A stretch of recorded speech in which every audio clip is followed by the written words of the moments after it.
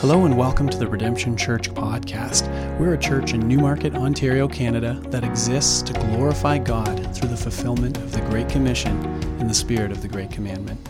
Thanks for joining us today. Hello. On Sunday, unfortunately, the first part of the sermon was not recorded, so we've re-recorded the intro for you to hear the entire sermon in this podcast.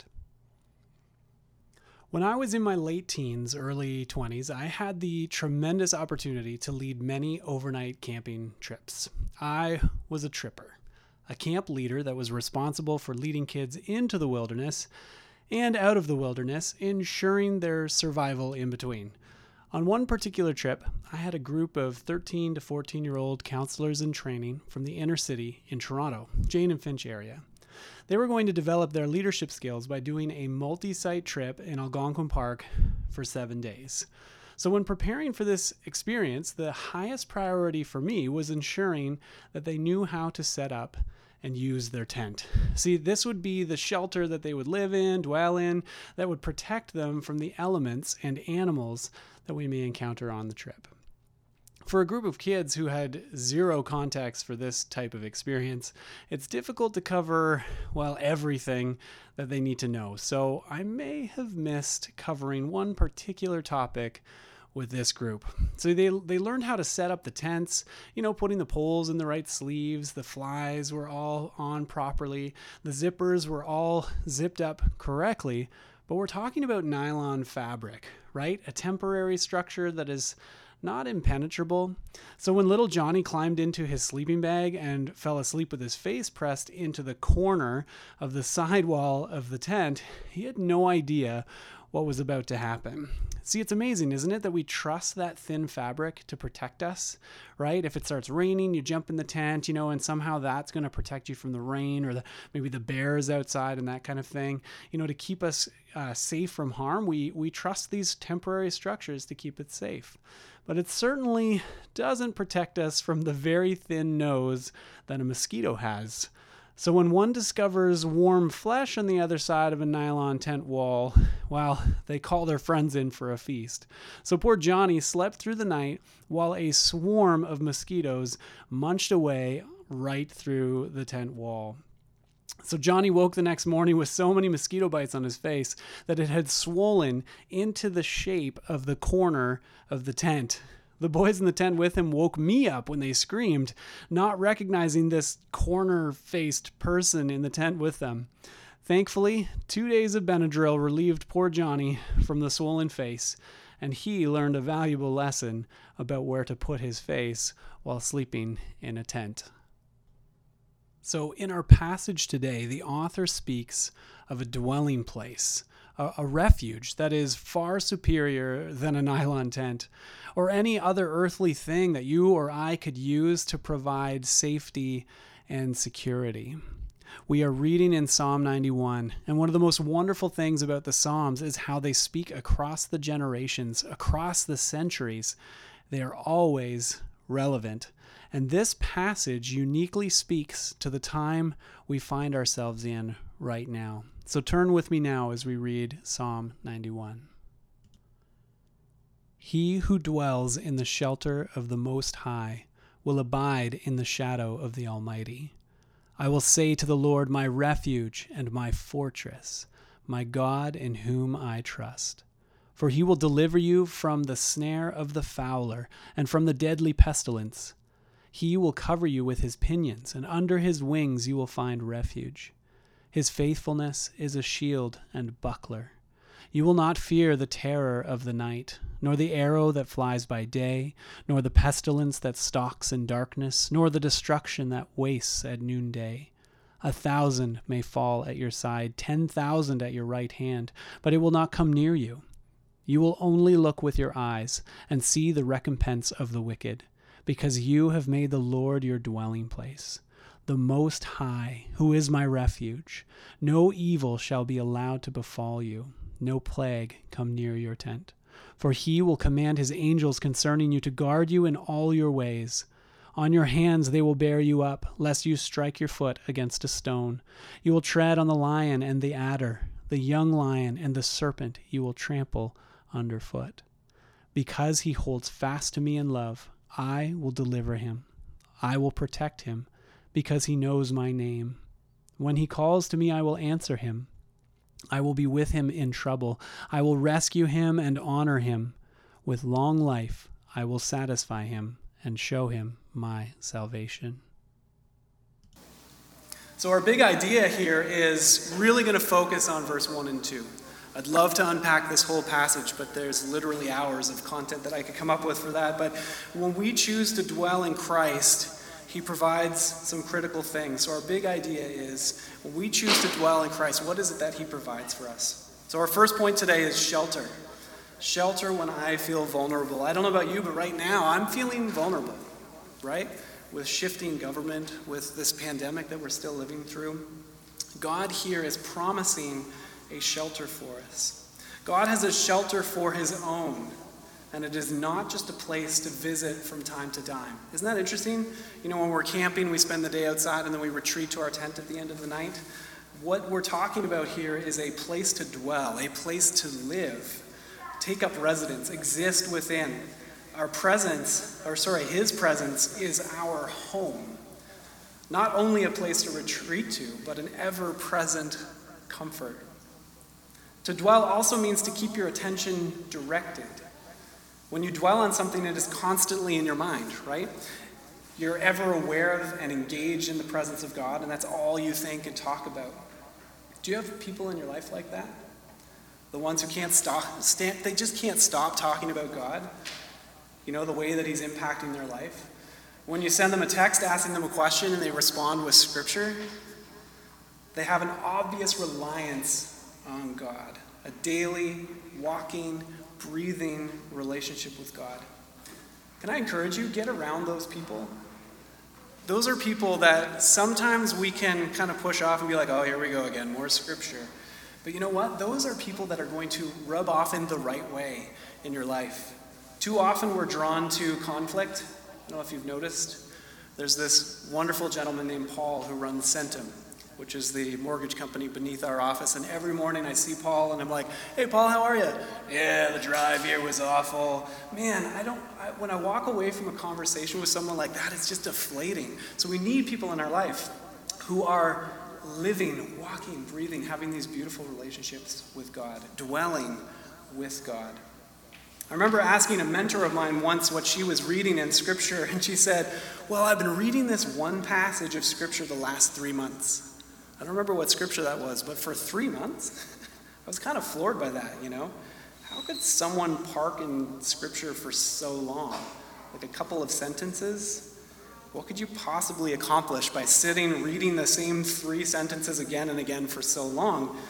What she described was something I clearly missed out on. The value of dwelling on the words of the Lord, allowing it to penetrate my heart, realign me with his truth. Man, she understood what it means to dwell. Now, that's not to say that there's anything wrong with the Bible in the Year approach, which is where I came from, power through. But there's something to be said for soaking in God's word. I'm sure there's soakers here. Are there soakers here? People who are like, yes, I could just sit in one passage and glean truth day in and day out, allowing that truth to kind of saturate you, allowing it to penetrate the depths of your understanding, and ultimately shaping our understanding of truth. I've heard people say, I'm too busy dealing with the junk of my life to read my Bible. Once I get X, Y, Z sorted out, once I figure out this relationship thing, once I figure out my career path, once I figure out, then I'll have time to read the Bible. This is a lie, isn't it? Because once you figure that one thing out, there's another thing, isn't there? There's another thing, and then another thing, and eventually that Bible ends up sitting on the shelf gathering dust. How in the world can you and I tackle the falsehoods in the world without being saturated in the truth? How easy is it for you and for me to get up in the morning, turn on the news or our YouTube channel or our Facebook channel or social media apps, allow that to feed us and shape our understanding of the world? Based on what? Well, based on an algorithm that informs the app what your interests are. Oh, you're interested in this political slant. Let me feed you that. When this is our daily bread, how do we stay grounded in our faith?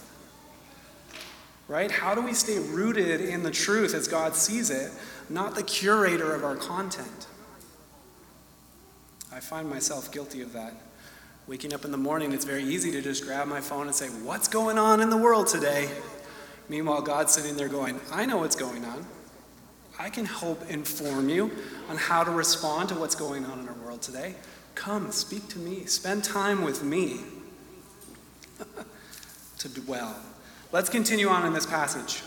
Those who dwell in the shelter of the Most High abide under the shadow of the Almighty.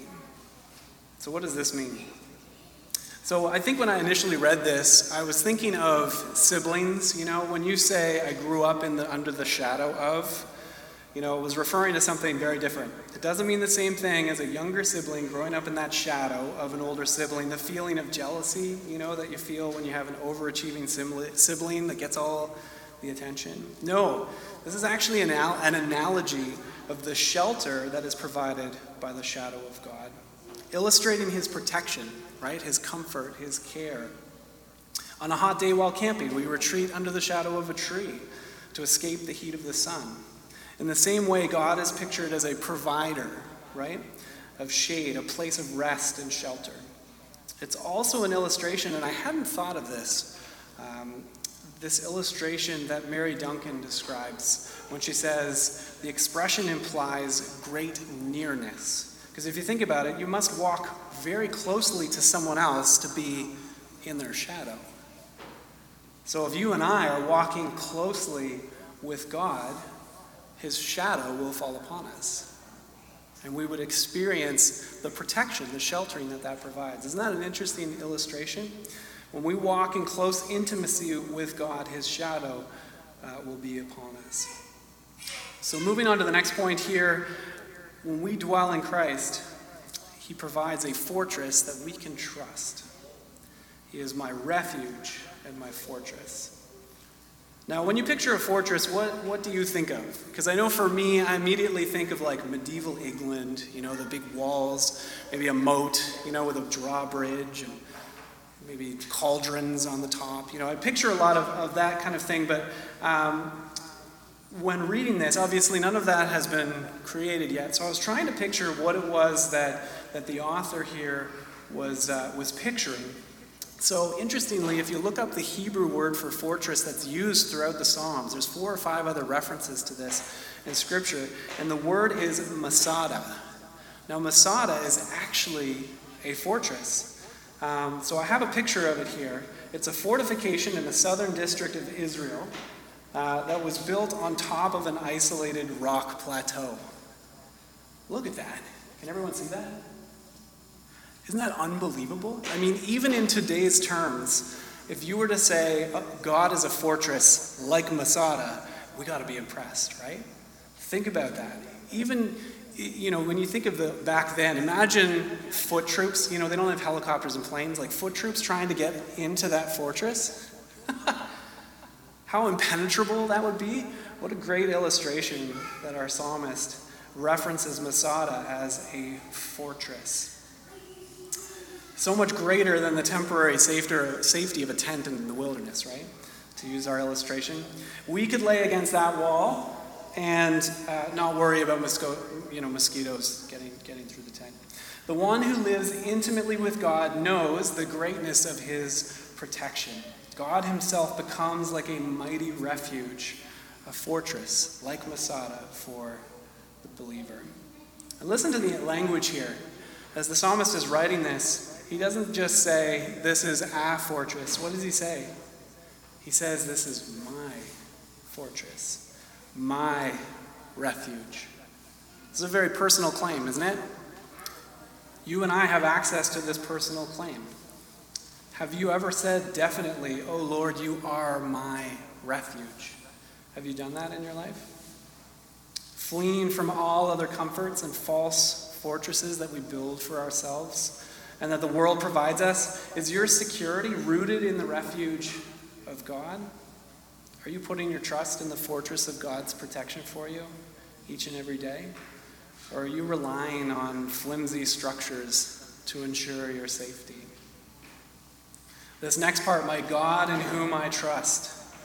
This close relationship with God and all the benefits that come from it are for those who know Yahweh as God and who truly trust in him. As a believer receives his protection, his comfort, and care, he trusts God all the more and increasingly knows him as God. And as I think of this statement, my God in whom I trust, I just think of the great contrast that there is in this confidence with many people today.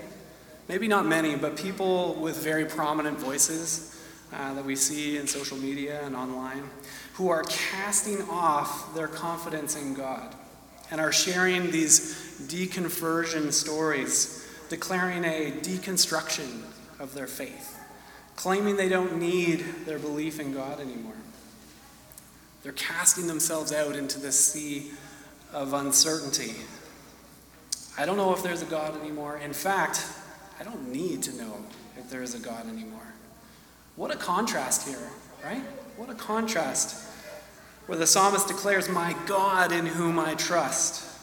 It's interesting how people are very prone to share their doubts, even bragging about their doubts, broadcasting it to the world through their online platform. But church, listen, this isn't for us. I love this quote. Spurgeon said about this very topic, men are apt enough to proclaim their doubts and even to boast of them. Indeed, there is a party nowadays of the most audacious pretenders to culture and thought who glory in casting suspicion upon everything. Hence, it becomes the duty of all true believers to speak out and testify with calm courage to their own well-grounded reliance upon their God. Could Spurgeon have written that today? 100%. That should be us, church. That should be us, that last statement. Right? The duty of true believers, speak out and testify with calm courage to their own well-grounded reliance upon their God. That is what we are called to do. And listen, when times are really difficult, when it's plague time, times of pestilence and difficulty, think about that. Our time. How's that casting yourself into the sea of uncertainty working for you then? It really doesn't have anything to offer anyone, does it? You see, those things are luxuries for people who have the stability of wealth and infrastructure around them. People who are so comfortable and safe that they have the freedom to deconstruct and drift without an absolute authority beyond themselves. But those of us who know what it's like to go through crisis, to live in need, we are the ones who proclaim, my God in whom I trust. Isn't it a wonderful thing to have that proclamation? My God in whom I trust. Again, a very personal declaration. My God. Is he your God? Would you say that today? Are you living your life in relationship with the one who made you and the rest of this universe?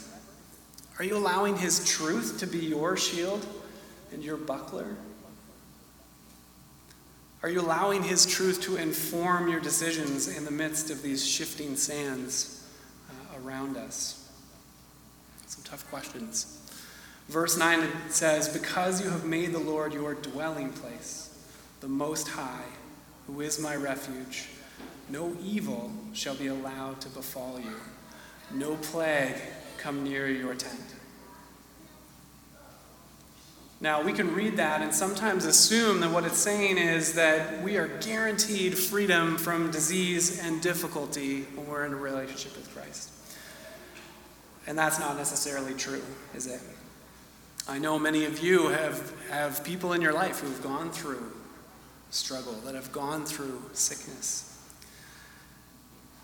I'm sure if you asked any seasoned follower of Christ, they will share of times when God has delivered them or their family members from dangers and snares, right? From pitfalls. Looking back on my own life, there were absolutely times when God protected me from physical and spiritual harm. Ask my mom. She said that the guardian angels around me were working overtime during some seasons in my life. These times we must really thank the Lord for, but this passage is not providing a guarantee that we will never get sick or face trials. Yet, the encouragement here is that those who dwell in Christ, as we've talked about today, if you have surrendered your life to Christ, He, and only He, holds the keys to death and to life. We can just relax in that, can we not? So in the midst of the stuff that's going on in our life, can we be rooted in that? Can we relax in the fact that we know that Christ holds those keys? Now, we take proper precautions, of course. We aren't fools in the way that we conduct ourselves, but we understand that God ultimately is in control. In this, He provides great assurance for us. Our great confidence is in the Lord. He will be with us in times of trouble. Psalm 91 speaks so beautifully to this. It has been proven time and time again in the lives of those who follow Christ, and I can assure you it'll be proven true in your life as well. So the question remains then, where are you dwelling right now? What is your dwelling place? Where are you spending your time? What is it that you're soaking in? Is it the latest sports scores? Is it what's happening in government? Is it, there's lots of isits. But are you intentionally dwelling with Christ? Are you spending time soaking in the truth of Scripture, allowing it to inform the way that you respond to the issues in our culture? Or are you living like Ephesians 4:14 describes, as children tossed to and fro by the waves and carried about by every wind of doctrine, by human cunning, by craftiness and deceitful schemes? Are you like a sapling that blows with the wind of time? Or to carry this analogy a little further, are you treating your faith as that tent that you take refuge in on Sundays, and then the rest of the week you spend outside, braving the elements on your own, and not considering Christ? Church, let's turn to God as our fortress and dwelling place. And in so doing, we'll receive the promise that He offers each of us at the end of this passage. In verse 14, I'm going to read this to you as God would say it to you. Because you hold fast to me in love, I will deliver you. I will protect you because you know my name. When you call to me, I will answer you. I will be with you in trouble. I will rescue you and I will honor you. With long life I will satisfy you and show you my salvation. Let's pray. Lord, may we cling to these words, God, words of promise. And you never back out on a promise, Lord. We can trust you. You are a firm fortress, a refuge for us. May we continue to turn to you in seasons of trial and in seasons of comfort. May we choose to dwell in the house of the Lord forever. May we proclaim boldly, my God in whom I trust. Bless us for the remainder of this service this morning, Lord, and the rest of our day. Father, may this ring true for us. And the questions that were asked today, Lord, may we wrestle through these and look at where we're dwelling and spending our time, Lord. In Jesus' name, amen.